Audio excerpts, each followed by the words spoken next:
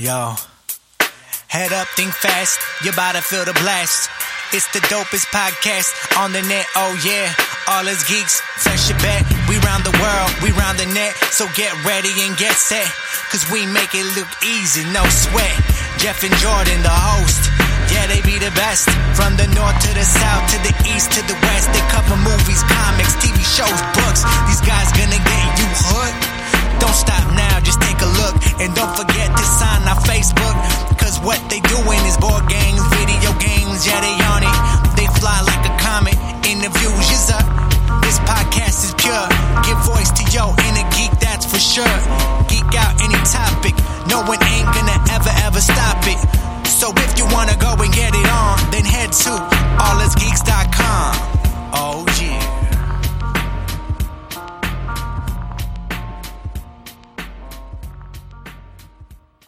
Welcome to another episode of All Us Geeks. I'm Jeff King. I'm Jordan Steinhoff. And we're here to give voice to your inner geek. Your inner geek's not is questionable today, it seems like.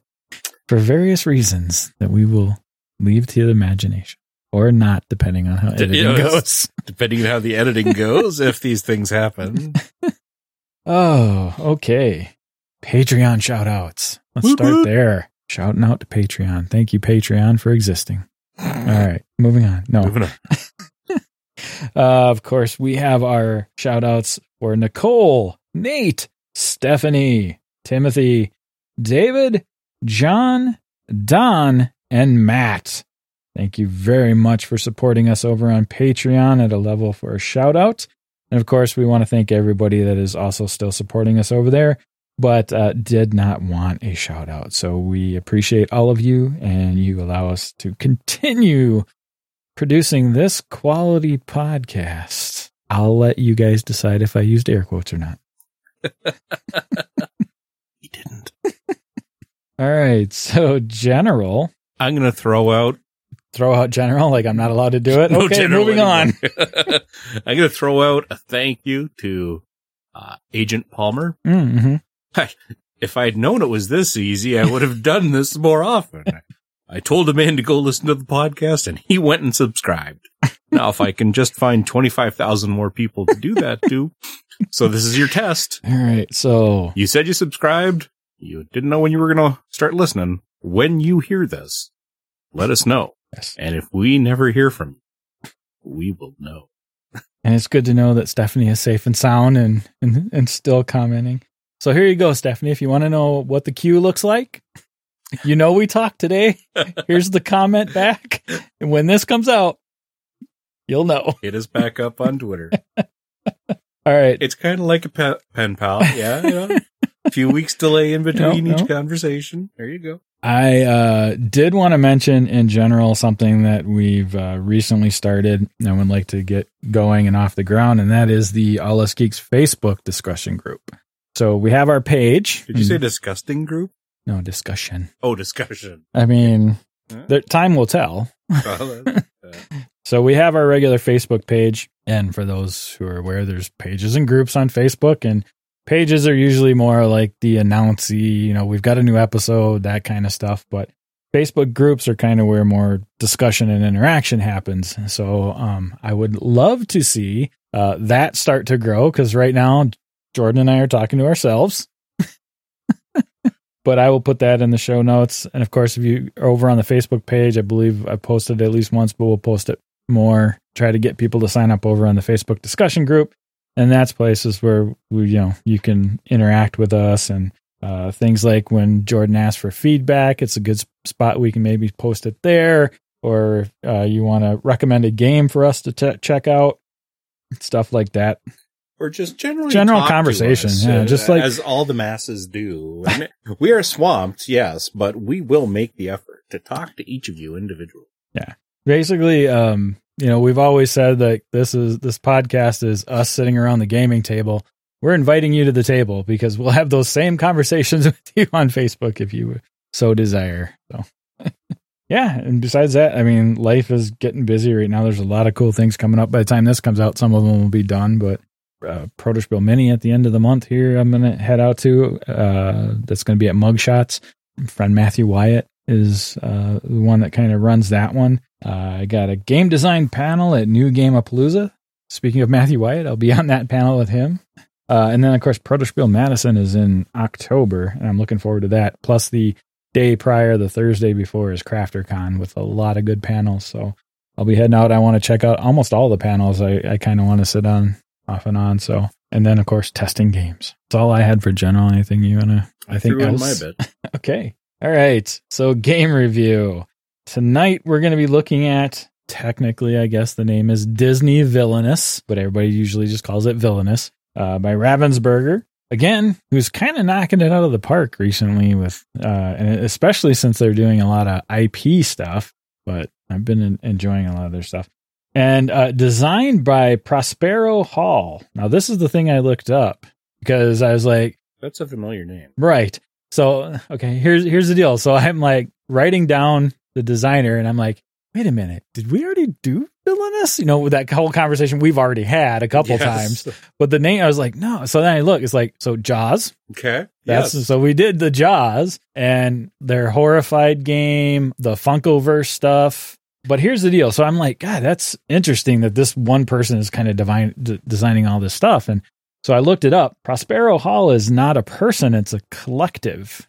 Oh. So out of Forest Pruzan Creative, that's their collective where they want a bunch of people and a bunch of diverse things happening and getting multiple looks at things. So they design under Prospero Hall when they use that collective approach. Cool. So I thought that was it because, I was like, man, I clicked over to the design page and I was like, really? They did or he or she did all of that, you know?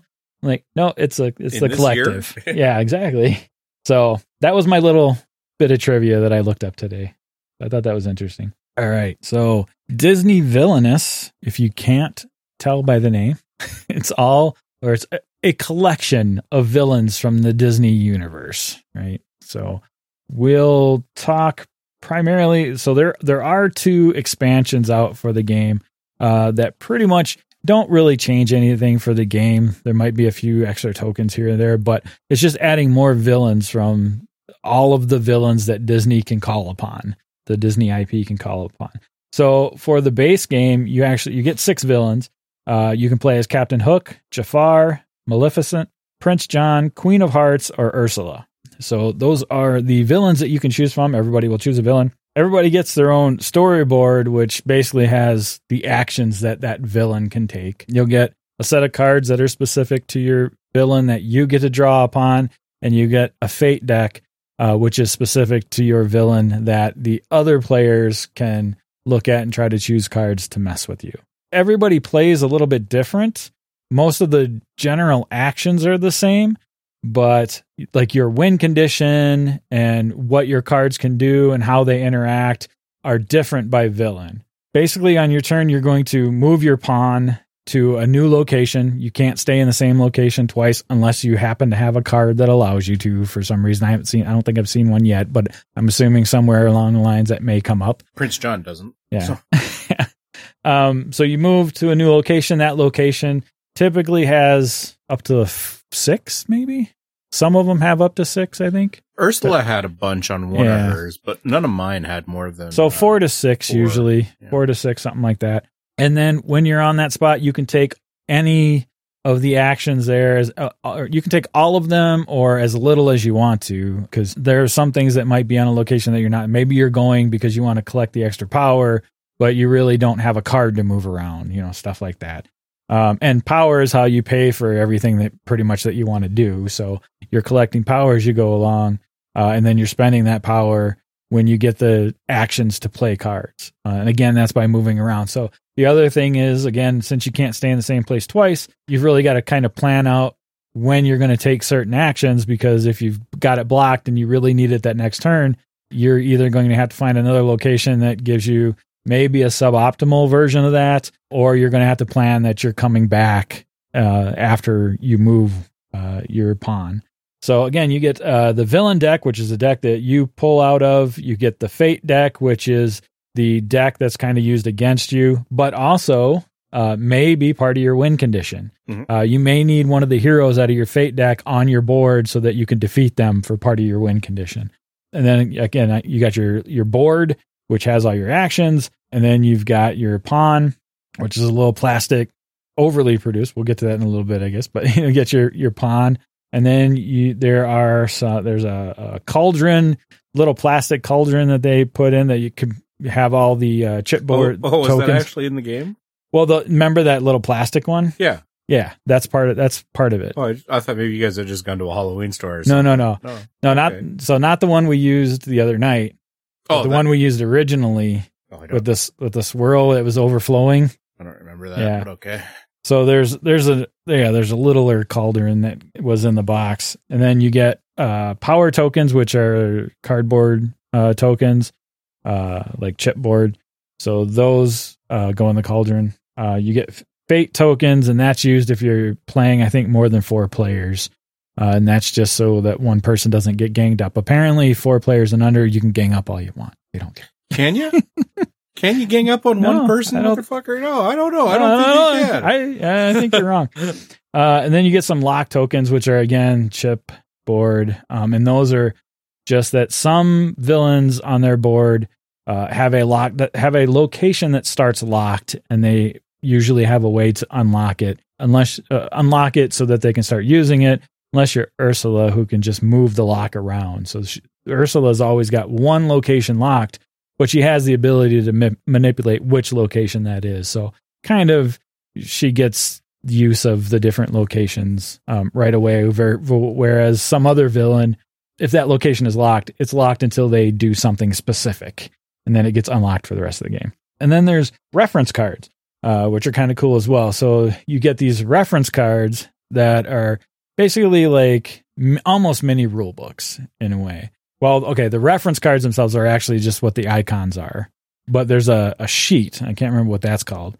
That you get, it's like a reference sheet for your villain. And so you open that up, and it kind of gives you like what's special about your villain, the specifics of what your win condition is, and how you get to complete it. And then it might also go over some of your cards, how to use them, what they're in your deck for. So it kind of gives you like a mini guide on playing that villain.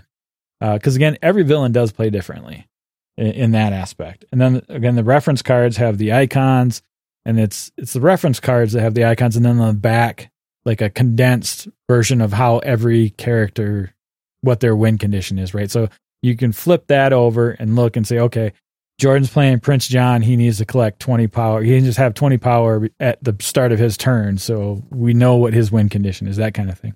And I think that's about it. Yeah, the villain guides. That's what I was trying to think of. Not reference cards, but villain guides. I think that's about it for that. So again, on your turn, you move your token, and whatever actions are available to you, you take them as you want. And you're just trying to get to your win condition. And then at the end of your turn, if you're under 4 cards, you draw back up to 4. Mm-hmm. And that's kind of it. I mean, that's the condensed version. I mean, it's pretty simple in that aspect. Of course, what actions you get to take and how many of what, and the fate deck can come out and kind of cover some of your actions, and that all that interaction is a little bit more. But the base of it is move your token, do what's on the spot you move to. Really, and try to win. Pretty much. All right. So from there, the components for Villainous.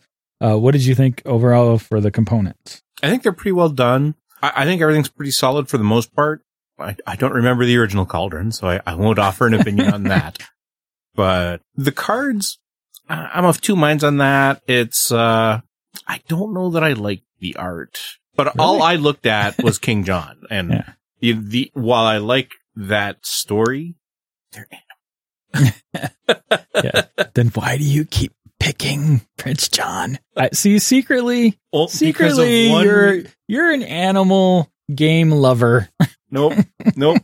It's because of Sir Hiss. That's the only thing. No. There's just something. I don't know if this is just animated screen caps from the movies or what. There's just something that doesn't do it for me. It's not a big detractor because I don't spend a lot of time looking at my cards anyways. It's not that deep a game where you're planning for the most part, you're not planning in reaction to anything else. It's an asymmetrical game. So you're just planning what you're going to do on your next turn. You look at your cards, you do it. Unless somebody takes fate into their hands. So the components are good. The cardboard is good. I'm not keen on the art. I like that the backside of the cards designs, both the fate and the deck. Is it the villain deck? Villain deck and fate deck. And the fate deck. Their backside designs are very nice. And in terms of a component / rules combo, the action summary cards are very good because they're generic. Like you said, on the one side, it gives you the victory conditions for everybody. Mm-hmm. The action summary, the explanation, I should say, it's not tied to your character. Mm-hmm. So you're going to have all the icons on there, whether you can do it or not. So as you're looking around the table, and you see something that's not on your player board, you can see what they're going to do with it at any point. So it's cool that it's a generic one on a card that's easily moved around. Or actually, there's a bunch of them. So, so you're not having to pass around a rule book or look at the back of a rule book all the time or something like that. I think that's a good ad. It's a simple thing, but I think it's a good ad. Yeah. So for the most part, pretty good. Yep. The plastic, some of it succeeds better than others. King John's head / crown thing that I had going on, I'm not sure what. No, it's very abstract at times. And Radigan's thing from one of the expansions. Yeah, I was like, we all kind of looked at it and tried to make sense of it, even knowing what it's supposed to be. It was like, Whereas Ursula looks pretty banging. And who was Megan playing last game? Last game, who did she play? Somebody she new. Was Simba, not Simba. Jeff. Why am I doing this right now? Anyways, not Scar. Scar. Yeah. Like, not Scar. No, that's exactly who. That's the bad guy. That looks pretty cool. What was going through my head, though, was the fact that she had to beat Mufasa. So I could be like, it's not Mufasa. So some of the icons are hit and miss. And compared to everything else in the game, yeah, you could say it's overproduced, but it's kind of the big bling for the game. Mm-hmm. So I can forgive that one time. Oh, yeah, definitely. And I wasn't necessarily saying that as a bad thing. I think it's kind of cool. And you know, like you said, it's the one big bling. It's the piece you move around the most, so it's chunky. It's you know, it's got a good hand feel to it. Yeah. Yep. So I do appreciate it, but yeah, some of them are very abstract. I don't mind that as much, but it is, I don't know, it is a little weird. I think starting a game, especially now that we've got all the expansions and everything mixed in, it's like, okay, which one of these pieces of plastic is mine? Because I can't just tell all of them at a glance anyway, at least not me. I don't know. Maybe I'm not as huge a Disney fan as like Megan. Megan is a huge Disney fan. So she's our piece collector and handing out the pieces. I don't agree with you on the art though, just because it does come straight from, like, we've played enough games where art inspired by has just sucked. Well, like I said, it's more because of the content than the style. It's other than Sir Hiss, and every time Sir Hiss comes out, I'm like, ooh, it's Sir Hiss. But other than that, it's like, it's just, it's one of the few Disney movies that I like for the music, but it's one of my least favorite retelling of Robin Hood. Yeah. Yeah. So, I mean, overall, again, all of the different characters, they all have artwork basically kind of straight from their movies, their respective movies and stuff. So it's not, you're not getting the inspired by. The only inspired by seems to be the plastic pieces, really. Yeah. But the actual art that's in the Fate deck and the Villain deck is coming from the movies and stuff. So I like that. I appreciate that. Again, Megan being the huge Disney fan that she is, I know she really loves it. You know, it's a big boon for her. Not only that she enjoys the game and the gameplay seems to be good for her, but the fact that it's not, you know, it's easily recognized because it's straight out of what she's picturing in her head. So it's kind of cool. So on that end, I do like the components. For me, the original Cauldron is the only thing.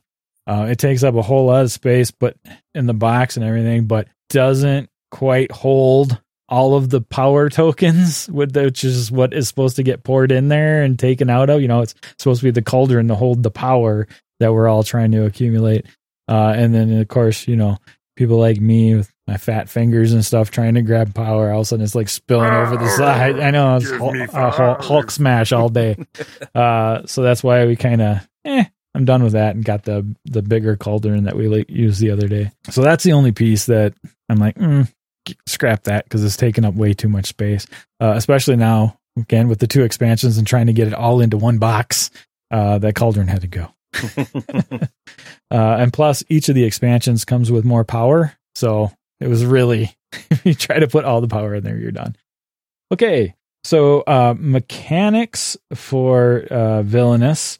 So it's action selection. It's not quite worker placement. So this is a non-rondel game.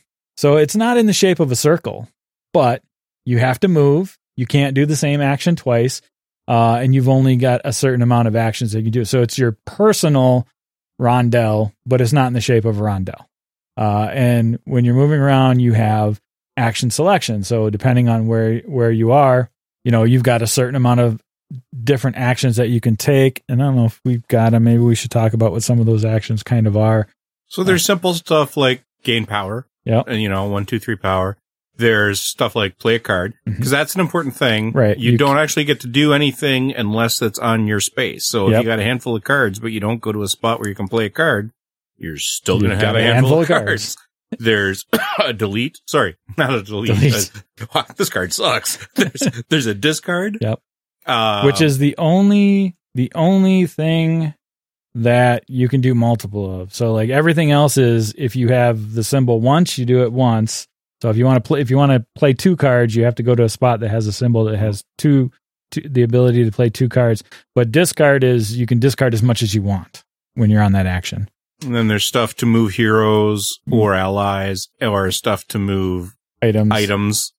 There is take the fate action. Yeah, the fate, which lets you dick around with your opponents. There's the activate a card that you've played. Yeah, and they're not conquest. No, not vanquish. Vanquish, which lets you fight a hero on your board. Yep. Which is important because when heroes come out, not only do they potentially mess with whatever your win condition is, or again, they might be part of your win condition, but wherever heroes are, typically they're blocking actions from you. So a spot that might have like 4 actions on it, if the hero comes out, they're probably covering 2 of those 4 actions. So now if you go to that spot, you only get 2 actions until that hero is taken care of. So on your player board, you've got your allies at the bottom of the board towards you, and that'll have, and that doesn't cover anything. And on the top, it's where heroes go.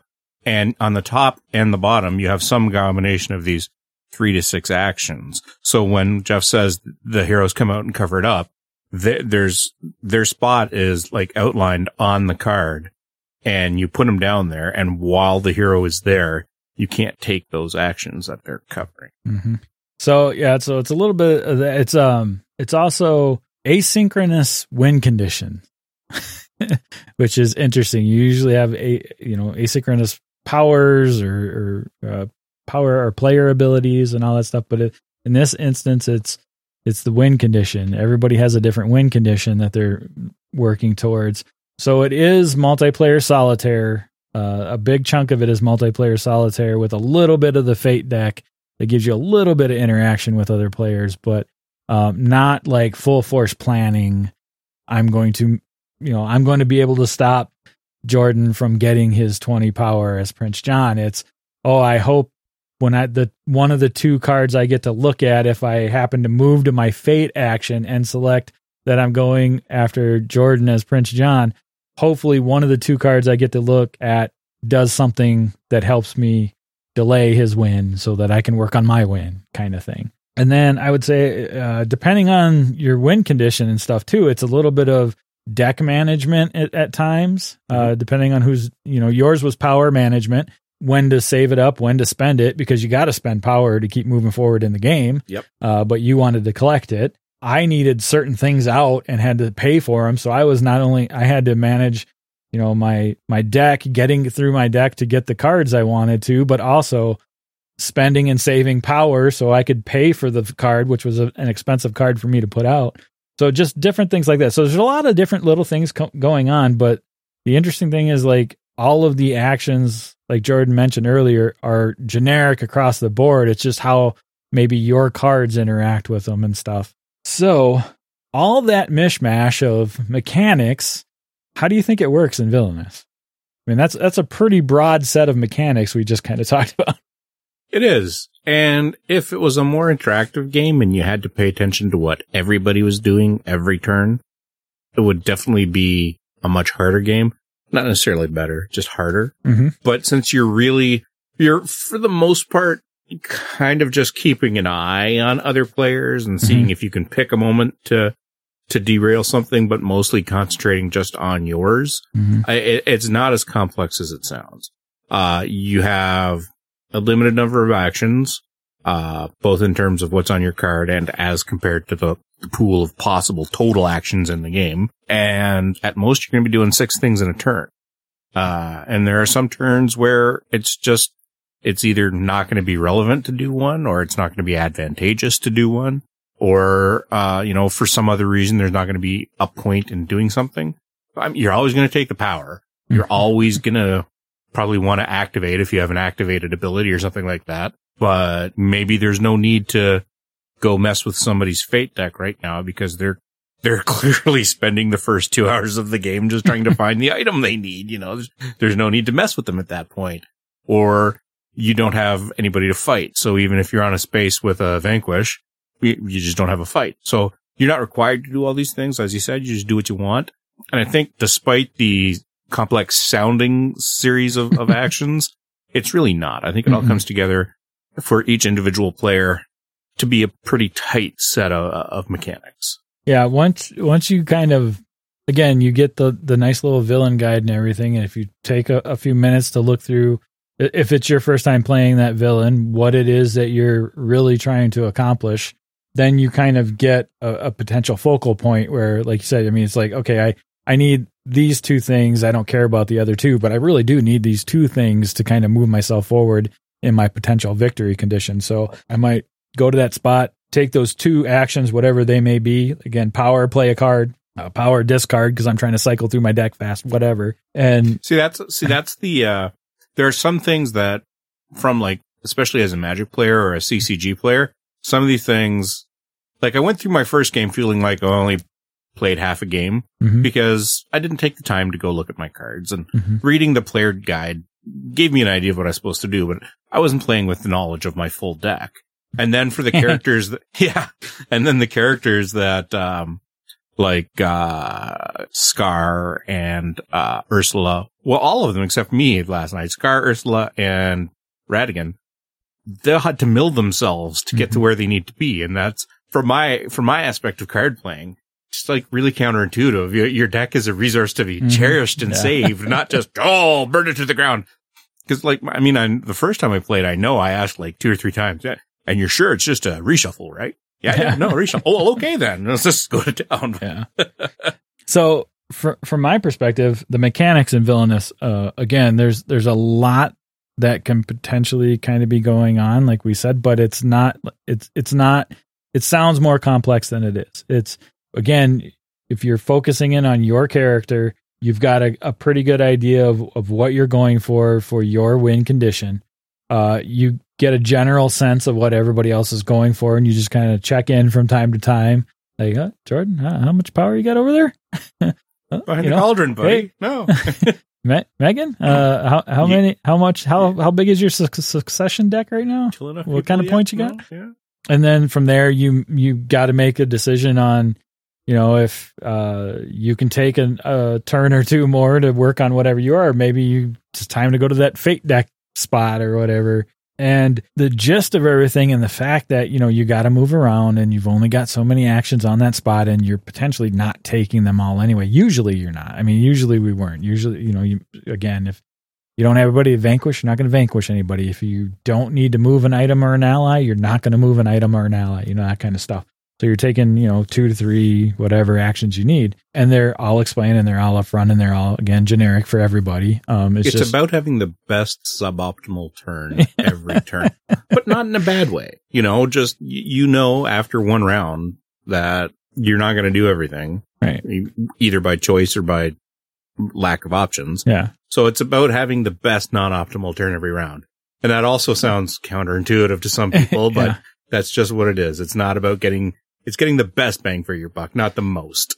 And there is a bit of, I mean, you're going to get how to play the game, generally speaking, but there is, like you said, not only from there are some counterintuitive things at times to other games you're playing. Like, I don't know, I think this is the second or third time I had somebody like Ratigan where I was supposed to go through my deck and I'm like, but I like these cards, but I'm not, but I'm not using them all right now anyway, or whatever, or, okay, so I go and at best, I think I could play 2 cards a turn, kind of thing. So, I can play 2 cards and I get 2 more instead of like, all right, let's discard my whole hand, draw up 4, get to that thing that's in my deck that I, that kind of thing. So it was a little counterintuitive in that aspect. And again, I think I've played 2 characters that way now where I'm like, yeah, if I would have just discarded more kind of thing. And this is one of the few games that I've played where the victory condition procs at the start of your turn. Usually it's like at the end of a round or if you achieve it at any point in your turn, but this is like at the start of your turn only. And that saved me. Yeah, that's actually what let me win because I thought for sure Sarah had it in the bag until you moved her trident. Yep. And then that was the whole, I was like, okay, I get 1 extra turn because it's not going to be at the start of her turn now. So I better make it count. Which, I mean, I guess we can talk about that a little bit in the mechanics as well.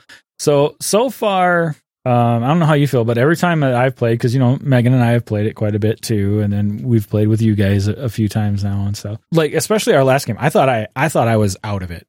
I didn't think there was any way in hell that I was coming close to winning, and then I won it. And that's not like it didn't go swingy. It just felt like I had too much still to do. But even with me winning it, everybody at the table was 1 to 2 turns away from winning. I think everybody was 1. Yeah. Sarah just needed to get the trident back. I just needed all of y'all to stop picking on me.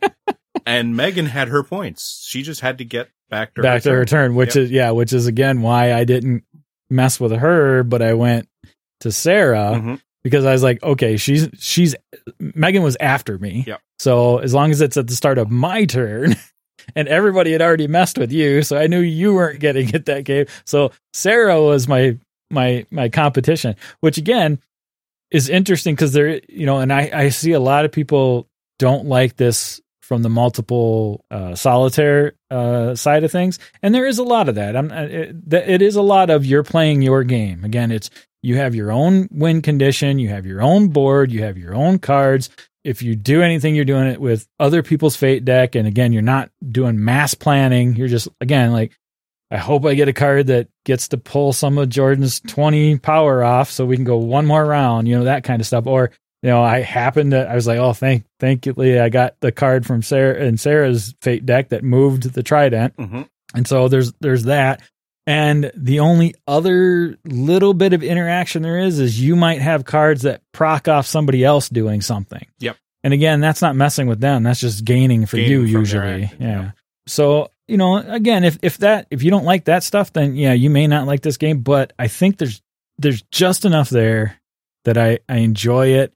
And it does, you get to look at 2 cards, you get to decide what you want to do out of somebody's fate deck. There's enough there that at least I get to make a choice when I take that option and I get a choice and that kind of stuff. So there's enough there for me to enjoy it for what this game is.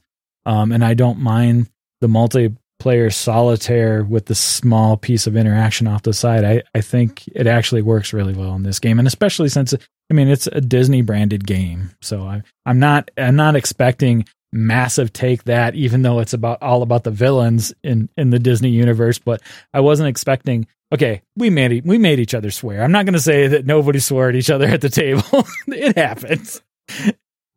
But I wasn't expecting it as much. Pissed off because I stopped swearing. So for me, I like that piece, and I think that it works well in the mechanics. And I think the way they folded in so many mechanics in the cards, but kept the foundation into these general actions that we all get to. I think they did a really good job putting this together. I really do. Okay, so the rules for Disney Villainous, the rules are pretty good. Okay. Teachability. What do we got here? We got like 12 pages, a decent sized book, lots of examples and stuff. I mean, it's pretty texty, but I think the way they've laid it out and the way they've broken it up does a really good job. And again, your base of your game is pretty easy to understand anyway. Move your thing, take your actions. And so taking up a couple pages to explain each of those actions is a good thing. And then they also go on to explain like the color coding of some keywords and stuff and what they do. So items and conditions, the conditions are the ones we were talking about. So Jordan, did you just gain 3 power? Okay, I get to do something then because you did that. Or an effect which gets to get played right away and discarded kind of things, allies and all these other things. So all these keywords, they spend some time talking about that. They spend time talking about the actions you can take, like when you can activate a card, all that kind of stuff. So I think it's done pretty well. And I think using it to learn the game, we learned it pretty quick. And I really had no problems, I think, with the rules. What did you think? I mean, this is one of the few games that we've played that I had no desire to read the book. Not in a bad way. Kind of dovetailing here into teachability. Mm-hmm. You broke up the game. You taught the game. You referred to the book a couple times, but you'd already played it. Nothing came up that made me go, come on, give me the book. You're clearly misreading something. Nothing came up that said, ooh, I need to be stealthy now. Can I have the book so I don't give away my master plan? No, there was nothing that made me go, from you teaching it, there was nothing that made me go, I have to go read that book so it makes sense to me. Whereas we have had that in other games, Yeah. So didn't need to read the book. I had no desire to read the book because the teachability from your previous experience led into a good learning experience for me. Yeah. And so going into teachability for Villainous, from my perspective of teaching it, I think this is one that, sat down with Megan and we kind of learned it together. I did some of the initial teaching, but she was kind of, again, this is something she's interested in.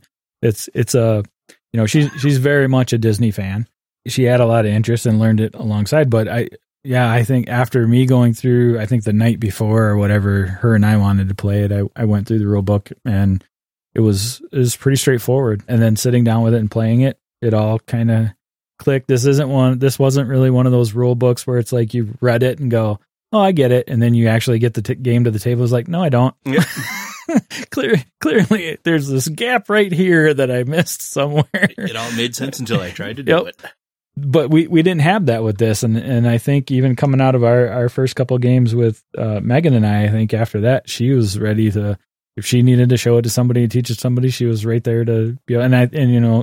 When you guys come over and stuff, I mean, she's half, got everything set up already while we're talking about it. It was like the first time we were playing. Yeah, everything was down at her end of the table this game, and the rules questions went to her. So I think teachability is definitely high here, and it's going to be even higher if you've got somebody that is a Disney fan. All right, so replayability / how many times in a row would you play Villainous? So replayability, theoretically, is quite high. There's 10 characters now? A dozen? Yeah. So there's I think there's more than that, isn't it? Yeah, there might be about 12 now. Because I don't know how many came in each expansion. So let's see. There's 3 in this one and 3 in this one. So 12. 12. Okay. 12 now. And each player or each character plays very differently from the others. So at 4 players, you can play just round robin, working your way through the box, if nothing else. In actuality, though, replayability for me is maybe a little lower than my enthusiasm might indicate. This is not a reflection of the game. Well, it is, but not a bit. Well, okay, it's also going to sound bad. All right. So we talked about it being a multiplayer solitaire game. And for the most part, I generally don't have a problem with that. And for the most part, this is implemented well. But a few times when it was clear that you were not getting where you needed to be, Sarah was not getting to where she needed to be, and we were all just concentrating on our own boards. Mm-hmm. It became it stopped being it's not a team game, but it stopped being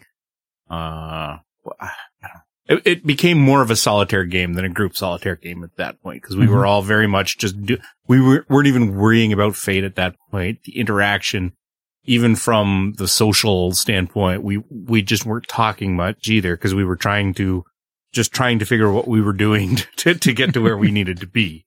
And that definitely wasn't there in the first game. But although in the first game, as I said earlier, I was only playing with half an understanding of what I was doing. So, and so was Sarah. So there definitely felt like everybody got a little screwed on their initial shuffle, you know, but that's not going to be there every game. But if it does happen, then I probably would just be happy with one in a night. The other thing that's a bit of a detractor for me, only because it happened really bad to me this game.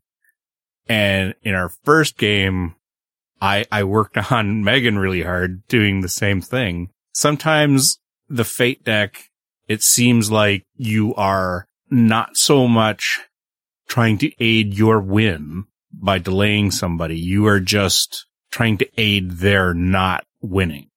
I don't know if that makes sense. Like, if you guys hadn't been pulling the Steal from the Rich cards, and he'd just been doing that card had not come up literally 3 fucking turns in a row. I was done. You know, I had everything, nothing other than literally those 3 cards. Nothing could really impact me. And last game, the same thing happened with Megan. I put down the one card that really hosed her engine, and she had to spend way more time working around that. There's nothing in the game that I've seen that is going to break a player. Like, well, maybe emotionally, but it's not going to be like, oh, this really rare combo has happened and it's auto lose and you're just going to go through the mechanics. There's nothing like that. But every now and then it just seems like you're doing something not maliciously. It's just that's the best position you're in at that point, is to make somebody not win, as opposed to do something to help yourself, even though it is hindering. It's a thin line, and I don't know if I'm explaining it right to make myself understood, but there's like delaying versus hurting. And sometimes it just felt like there was a hurt more so than a delay. That said, if you don't experience that and you don't end up with this kind of mid-game dead zone where nobody's game is really working well, if you have a really smooth first game, I'd definitely be willing to go into it for a second game. But I think at that point, just on basic game length, I probably wouldn't want to go into a third. For me, this is like, I think max 2 in a row. Okay. That was a really long answer for we should, I think I kind of like offhandedly mentioned it while we were talking, but yeah, in a 5 to 6, so this goes up to 6 players, at least out of the base. I technically they probably still keep it at 6, but really there's nothing stopping you from playing X number, right? There's no, just as long as you got the cards. Yeah. Yep. It's just going to be it's going to be a lot longer for your turn to come back around. So that it would suck past 6. We've played 4 can get kind of long at times, but anyway, what I was going to mention is in a 5 to 6 player game, they have those fate tokens that I talked about. And what happens with those is if you're targeted by a fate action, you take the fate token, and now you can't be retargeted by a fate token or a fate action until somebody else has been targeted by a fate action, and then they get the fate token. So basically, we couldn't have hammered you 3 times in a row in a 5 to 6 player game. Well, if not for like literally the 1 and 2 / 3 in 20 each turn. I mean, if any one of you don't draw that card, and I'm not complaining because I lost, because everybody was only within 1. Yeah. But it was just the 3 worst possible cards at that possible moment. Right. Which is going to happen, right? Because we've also gone turns where we've taken fate actions against somebody and we've pulled crap. Yep. Like, it's like, I can't do anything with either of these because both of them have to be attached to a hero, and I don't have a hero out on you, or nobody has a hero out on you yet. I can see the benefit of that token at 5, definitely to prevent the gang up. I mean, I joke. I didn't really feel like I was ganged up because at that point I was the closest. See, that's where it gets a little bit munchkin-y too. I was the closest to victory, so obviously everybody wanted one more turn. Mhm. So stop the person that's closest to victory. Yeah, as soon as I figured out I had that air balloon and what that air balloon could do, because I had played it like early in the game just to get it out of my hand, Mhm. and the fact that it let me skip it, because I was without that air balloon, that I saved was you like 2 rounds of at action. least 2 rounds of actions, and I was like, ooh. So then at that point, it's like, how do I get it back around to me? And that's what Yep. everybody's thought process is, right? Especially when you're at that point, because it's like you said, almost all of us had at the start of your turn, this needs to be in place. So I needed a start of my turn to come around after I'd manipulated everything. And so I hit you the turn before. I hit you when I figured out what the air balloon could do. Mhm. And then I hit Sarah because I needed to get past her the next turn because I had set up the air balloon for my win. Okay. Anyway, back to replayability. So from my perspective, again, technically, I agree. There is a lot of replayability in the box. You have the different characters that you can play, and again, your villain deck is going to come out different. Your fate deck's going to be shuffled up different. The people you play with are going to, do different things with the fate deck and do different things. But there's 6 characters. So unless you're always playing a 6-player game and you can't play a different character, you're going to have some difference in play. For how many times in a row would I play it? I go easily to 2 and quite possibly 3. But again, it depending on how many players are involved and stuff, it does get a little longer with the 4 players versus, say, Megan and I sitting down and playing it, right? As a 2-player game, something she's enjoying. Yeah, I'll knock out, 3 of them in a row or something like that very easily. Versus in a 4-player game, 2 might be it. But if somebody wanted to go a third time, I could play it. So, theme for Villainous. So what do you think of the Disney theme for Villainous? Do you feel it's pasted on? If we took off all the Disney branding, could this be anything else? Maybe. But it would definitely be interesting what kind of theme somebody... It's an interesting string of mechanics, and I would like to see somebody to try to... I almost want to now. Yeah. Now that we just brought it up. I almost want to make this almost like a Shadowrun-y kind of thing. Like co-op. Oh, shit. Let's talk to Randall.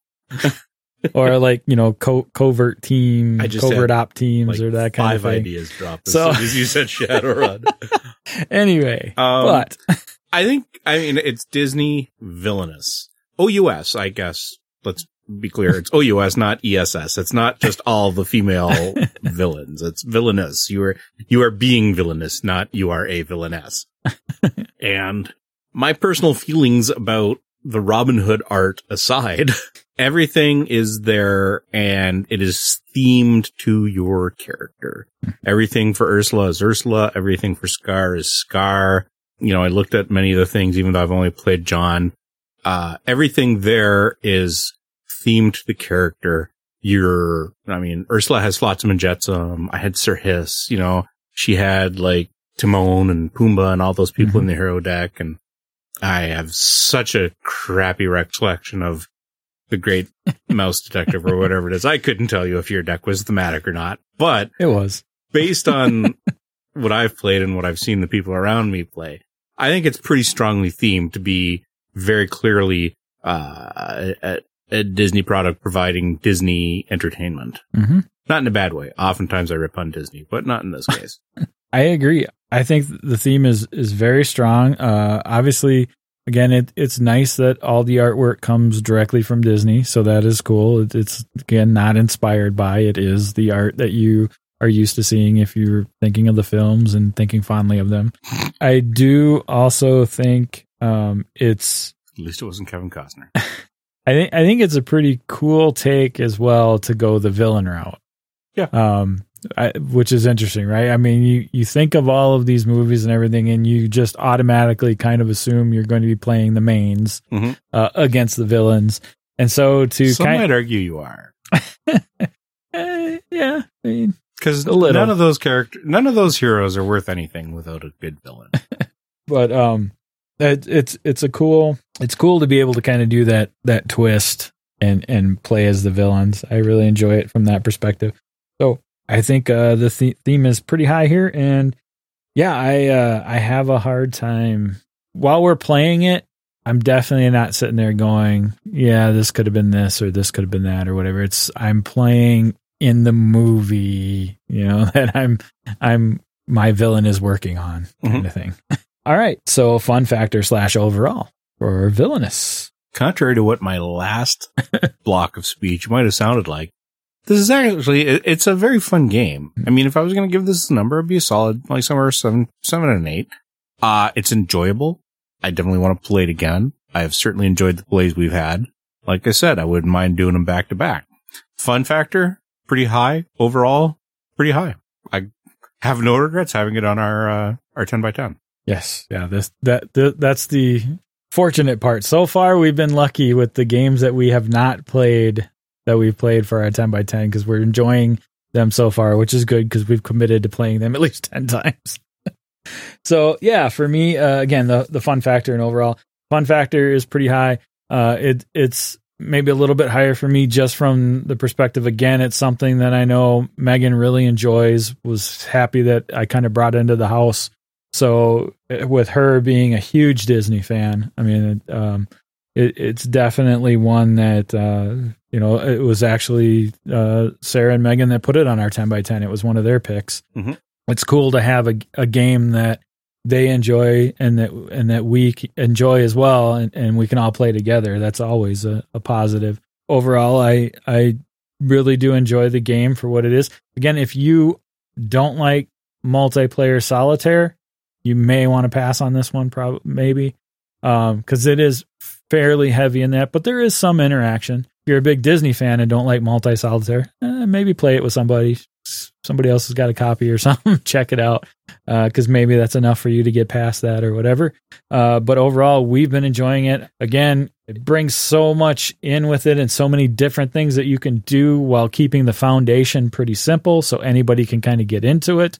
All the characters play different, which is cool. Again, the base game comes with 6 characters. There's 2 expansions out. Each one is 3 more characters. So there's a lot to choose from and a lot to play here. And of course, it being a Disney IP and being as popular as it has been so far, they've got a lot more potential for expansions if they really want to. For the Marvel and the Star Wars expansions. Yeah, and I need they're going to have to come out with the mega box at some point. Bigger, more villainous box. Yeah. Yes. So there you go. That is our thoughts on Disney Villainous. We've enjoyed it, so check it out, especially if you're a Disney fan. Okay, what we're watching. So what I'm watching, I finished the first season of an anime called Rising of the Shield Hero. I think I may have mentioned that I was starting it the last time I recorded. Well, I've actually finished it. Leaves it at a good ending. Hopefully there's going to be a second season. They haven't announced that yet.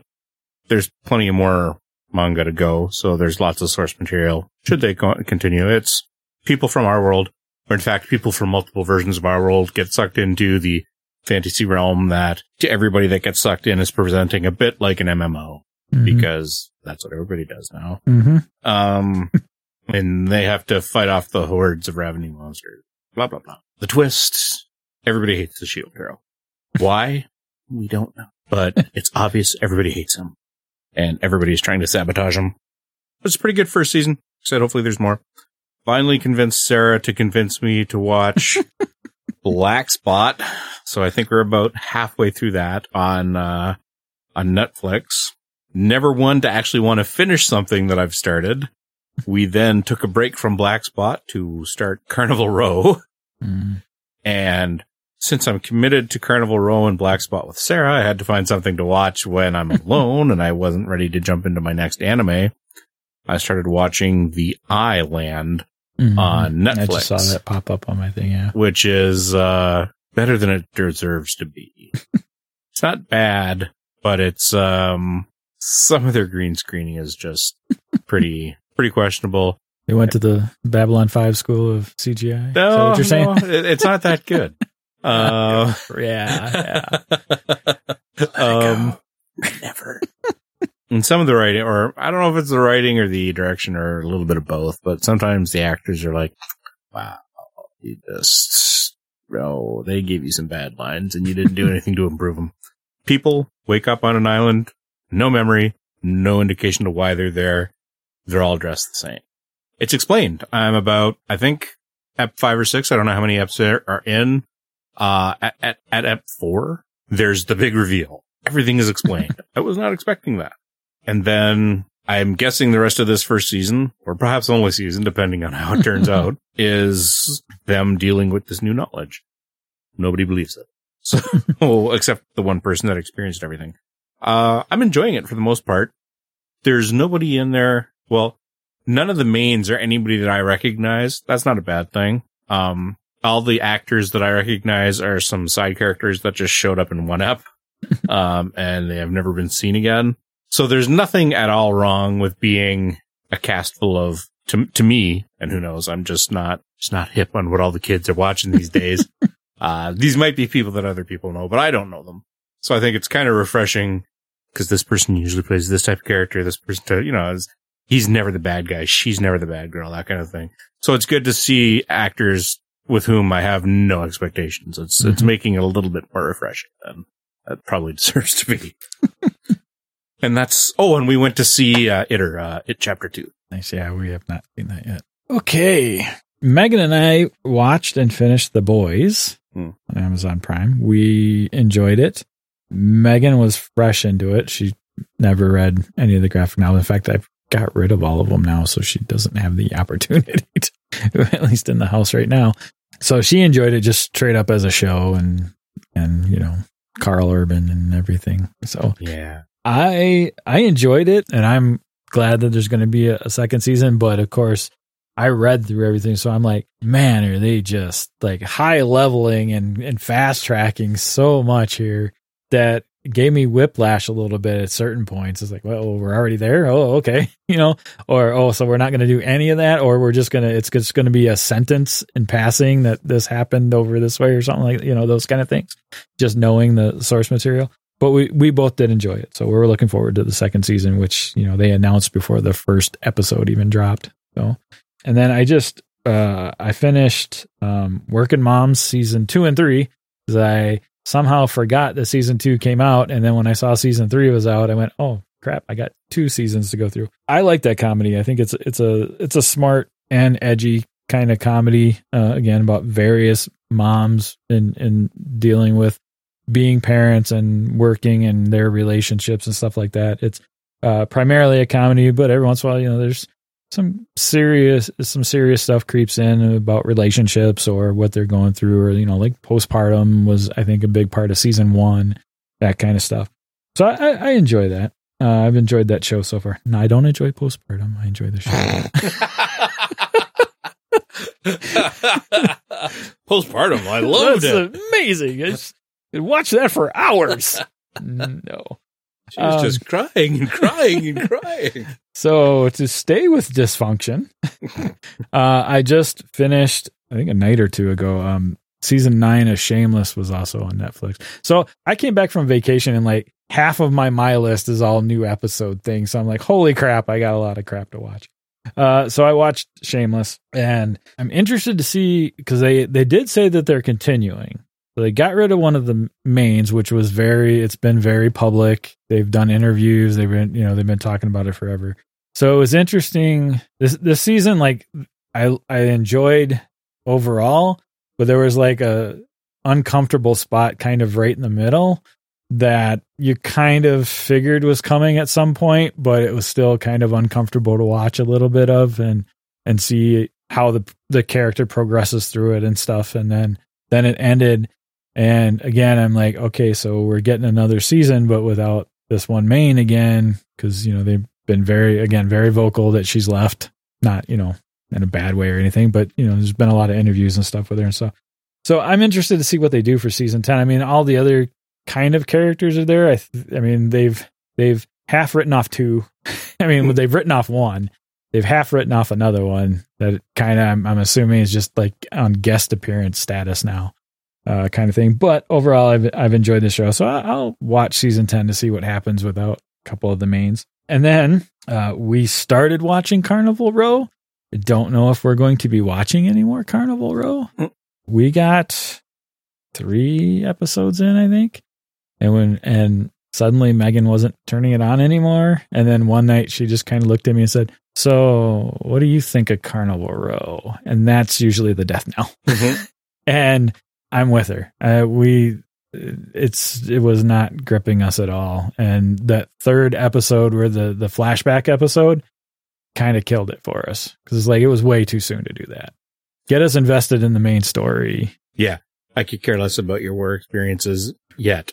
Yeah, exactly. Yet that was So that may have just killed it for us. I don't know. We'll have to. We haven't like officially said we're done with it, but I have a good feeling if she doesn't turn and ask me that very often.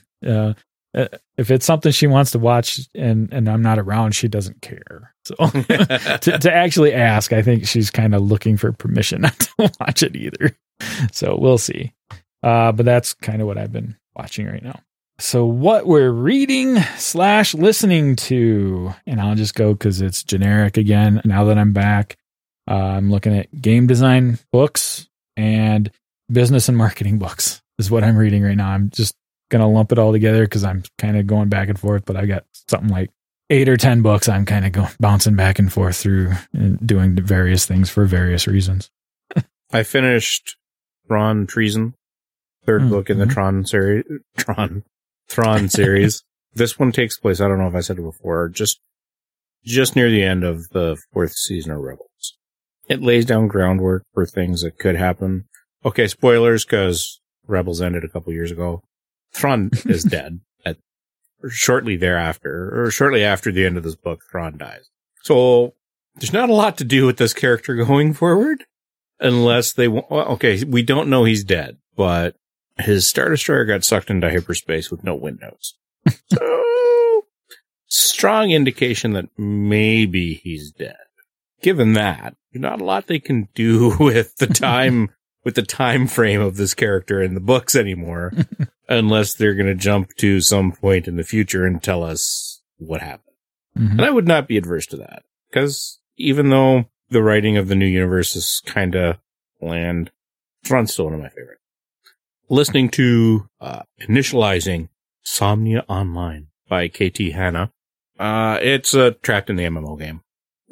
Straight. What? That's fresh. Yeah. Lit RPG. Well, in this case, it's trapped in the MMO. It was a toss-up between trapped in the MMO or trapped in the RPG. But I decided to go with the MMO.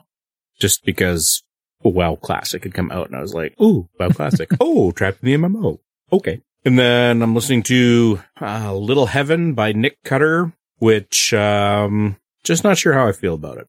It's good enough for me to keep going, but for the amount of time that I have left, I'm starting to wonder if it's book 1 of something, in which case I probably won't check out book 2, or the end of it is going to be really, really rushed. So Little Heaven, it's got a real, okay, so even though it's set in the modern times, like post-Korean War for the most part, it's got kind of a Doomtown Malifaux kind of Old West feel to it. So, and there's these 3 professional shooters that come together, they experience a supernatural thing, and then it's a 2-part storyline, one in the past and one in the current times. And I'm to the point where he's wrapping up the past leading into the events that have been going on. So just a couple chapters in the past, couple chapters in past, present, and a big chunk of the past is wrapping up. But as it continues to not quite wrap up, there's less and less time for what in theory is the main story, because it's happening now. I'm all for it, because it's not flashbacks, because it's a prehistory and a current. So it's not just straight up a flashback, but it's like the flashback is eating up the whole book. So it's enjoyable, but I don't know that it's strong enough for me to read a second book. So I kind of want to finish it now just to see how bad it could be. Not necessarily how good it could be. I want to finish it off just so I can get to the end. I'm not really invested in anybody. It's enjoyable. He's got a good use of language. His settings and descriptions are pretty good. he hasn't gone out of his way to give evil a reason for being evil. It's just evil. Characters are, like, I'm not in love with any of them, but they're all each character is different, and each character is portrayed fairly uniquely. It's not like GRRM where they were all kind of the same shade of, or differing shades of the same color of gray. These are 3 distinct individuals doing their own things together. Kind of solitaire murder. So yeah, Little Heaven by Nick Cutter. I'm going to finish it, and I guess I'll talk about that next time. That dude misses calling. We've been writing emo goth literature. Nick Cutter. It's all right there. 2 different ways. I mean, even in the, even you can even keep that title. Little Heaven. What we're playing. So Dr. Doctor played some of that on vacation, which is a kind of dex game. You got a bunch of cards that represent different internal organs. You kind of spread out on top of this. They give you a plastic tray that everything kind of fits in, all the cards and stuff fits in. And it's kind of cool because then you also take it out, flip it over, and that's your operating table. That's where you got to spread the cards out on. And then you have the patient card that goes on top of it. And then you have cubes that you get to stack on top of the patient. They give you like these huge wooden cubes for like, easy mode. And then they give you regular small little wooden cubes for, hardcore mode. And then they give you these plastic tweezers. And so depending on what card you're going for, it's worth a certain number of points, but it also has to have a certain number of cubes stacked on the patient. And you have to try, and it's got a timer, and it's like a 30-second timer. So you got 30 seconds to get whatever cards and exactly those cards. You can't pull extras, which is how I lost one. I pulled everything. I said, got it. Meg's like, no, you got 2 there. And they stuck together. Whatever. Like, damn it. But you got to pull the cards you need out to get those points. And then you score that one. And then the way your kind of deck repopulates of your choices of what to pick, everything you pulled out gets flipped. And those are the options for the next player to choose which one they want to go for and stuff like that. It's pretty cool little game. That 30 seconds is brutal though. That's brutal. And we played Dizzle, which is a roll and write. Uses regular D6s and has a nice little grid. So Dr. Doctor and Dizzle are 2 of the ones that we want to do videos on this weekend. And it's got like a pad with different difficulties. So we've so far only played like level 1 type game. But we've enjoyed that one. Played some Knock Knock, which is from our friends at Trinity Craft Games, Matthew and Shane. That one was a huge hit on vacation. I actually sent my deck home with my sister. And then text Matthew and said, when I see him at the end of the month here, I need to buy another copy off of him because I don't have mine anymore now. So that was a lot of fun. That's kind of like their version of Uno, which, as you've seen at conventions and stuff, I mean, people really seem to enjoy it and get into it and have a lot of fun with it. That was exactly what happened on our vacation. Everybody was having a blast with it. So, see, Megan and I also played Doctor Who Flux. We got that in. And then we also saw some of the new fluxes while we were in one of the stores down there. The Jumanji one is supposed to introduce a new card, so we're interested in that. And there's some other version coming out I just told Megan about that she's interested in. So I have to remember what the heck that was now. They've got so many versions of Flux. And then recently, now that we're back, we've recently started playing Sea of Thieves again, and we've been having a good time. We stopped for quite a while with everything that's been kind of going on. We really didn't have time for the 2 of us to sit down, and I haven't really wanted to play solo. And I mean, again, I've been busy. She's been busy. But once we got back from vacation, we found a couple spots. One of them was last night. We caught a little break. Both of us got done with everything we were doing early. So we sailed for like 2 hours. It was nice. Nice. Good time. They've added a ton of stuff to that game. Which is cool. And we're, right now, like the current event going on has everybody going to the same island. So, we're not doing that. We're doing all the stuff that kind of like the timed rewards or whatever are gone, but you can still get like the accommodations and stuff like that. So they introduced this thing called Tall Tales, which is kind of like a story driven quest mode. So we've been doing a bunch of the Tall Tales that are already passed. And that's been kind of fun. Like we did one last night that was like Rescue the Souls of Two Lost Lovers kind of thing. And it was pretty cool. It's actually my favorite one so far. Cool. So yeah, we've been having a lot of fun with that. So hopefully we get to continue to play because it's been nice. Like we've really enjoyed the last 2 sessions that we were able to play. And it was kind of one of those, why did we not make time for this earlier? That kind of thing. So yeah, that's what I've been playing lately. Yeah, I haven't talked yet. Man, as you can tell, my brain has stopped working. And it stopped right in the middle of this block. The wall hit hard, and backed up, and then hit again. So it was my group's Pathfinder night recently, so we got in some Pathfinder. I broke out Sprawl Ops to my Pathfinder group, and they all liked it. Got in a game of Star Wars Armada with a buddy. Actually taught it. We did a team game. Taught it to 2 other people, trying to convince the 4th dude that he needs to buy it. If only to have more people to play with. But he's like, no, I don't need Armada in my life. And I'm like, don't you though? He says, no, I'm thinking about buying Legion. Oh, well, okay. That's just as good. And got in another game of, Battlestar Galactica Starship. Taught it to the same dudes. And they're not going to buy into it, but they liked it enough that, they'll play with my gear. Yeah. And that's good enough for me. So, how is the BSG? I really like it. It's, it's the whole Flight Path Wings of War Circle of Life. I hate Wings of War, to be honest. But I ever tell you about the first time I played the Wings of War? I think Michael was teaching it to me. No. At a picnic. Okay. It just did not click with me, and it was bothering the hell out of me. And I looked at him. I was like, "So what happens if I go off the table?" He's like, "Well, you lose." I was like, "Oh, oops." I was so done. And then, I played the Star Trek one with you, right? Yeah, and that was okay, but still, that's just, I don't know. There's something about that doesn't jive with me for some reason. I don't mind the Flight Path version. The Wings of War with just the cards, that didn't quite work as well for me. But what BSG does is it's cards, but all your movement is 2 pieces. You got this little deck, but it's not random. You just pick what you want to move. Mm-hmm. And some cards have the first half of your move, some cards have the second. And so you line them up. Mm-hmm. So everything, it seems very slow because the cards are small, but what you actually move compared to your table space, you do get into engagement pretty quickly.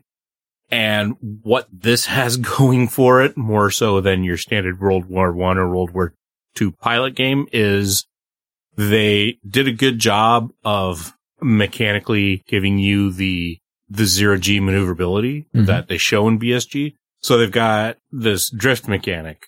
So, I'm going this way, and much as you see in the show all the time, they just hit their thrusters a little bit and turn around, and suddenly they're backwards, or suddenly they're just kind of strafing.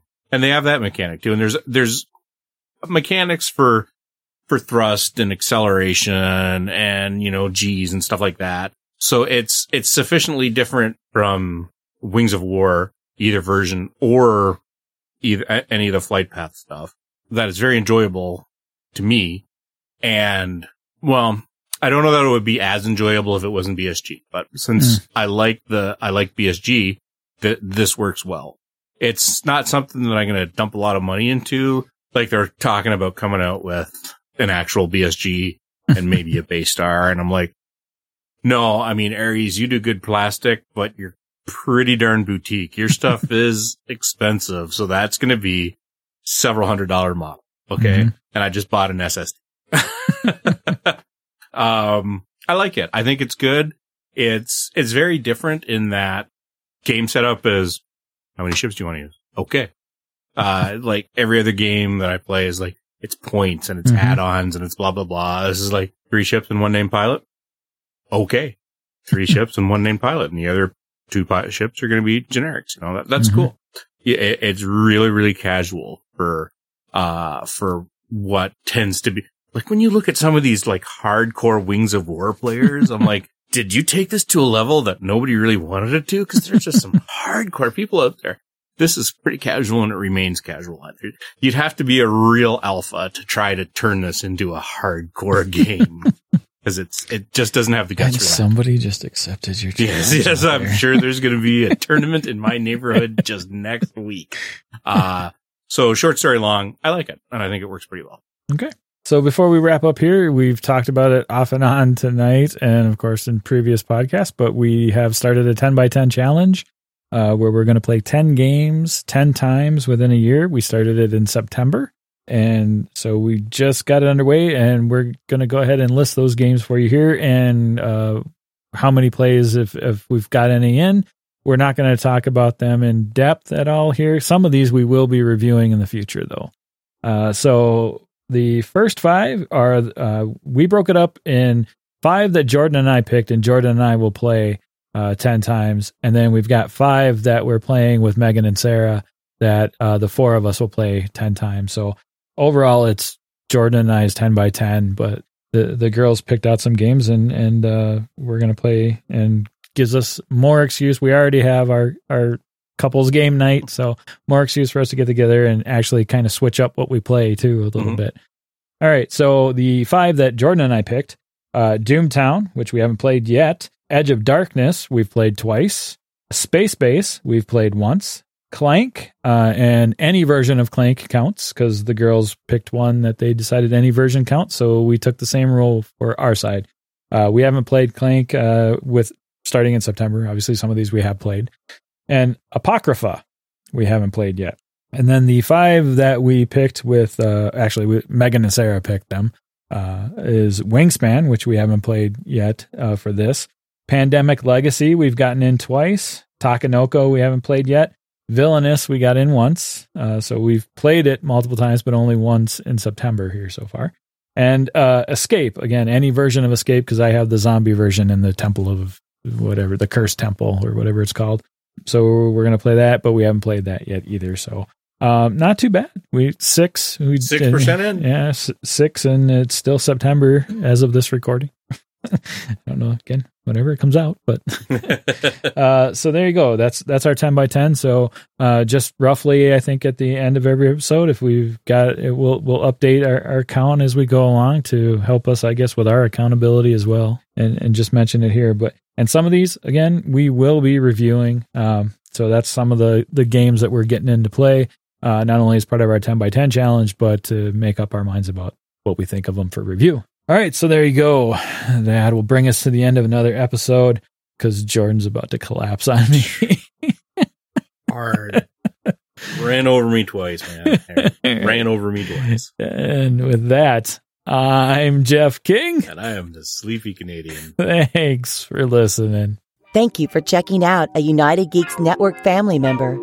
If you enjoyed it and are looking for other online media with a geek culture slant, head over to UnitedGeeksNetwork.com, where you will find The Nerd Bite, daily themed updates about several facets of nerddom, with main focuses on the Marvel Cinematic Universe and things that fall under the Super Hulak fandom. Also, nerdy adventures, conventions, theme parks, and loot crates. The United Geeks Network. You can broadcast your geekiness at UnitedGeeksNetwork.com.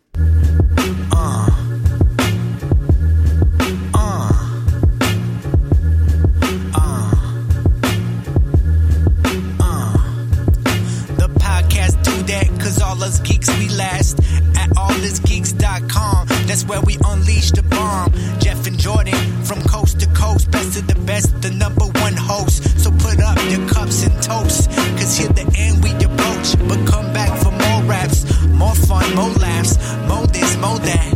Up and down the mat, cause we geeked up.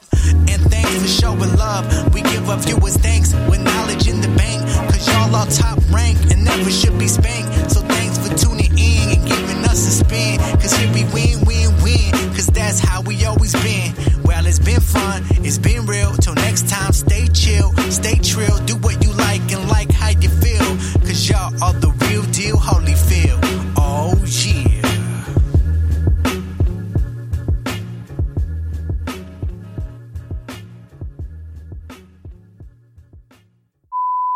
So, game review. Oh, wait a second. No, I've already done the voice. No. Going live. You're going to edit something now. Bitch. It's never easy with you. Heck no. Going for 10 interrupts tonight. Yeah, that's not the 10 by 10 I want you to participate in.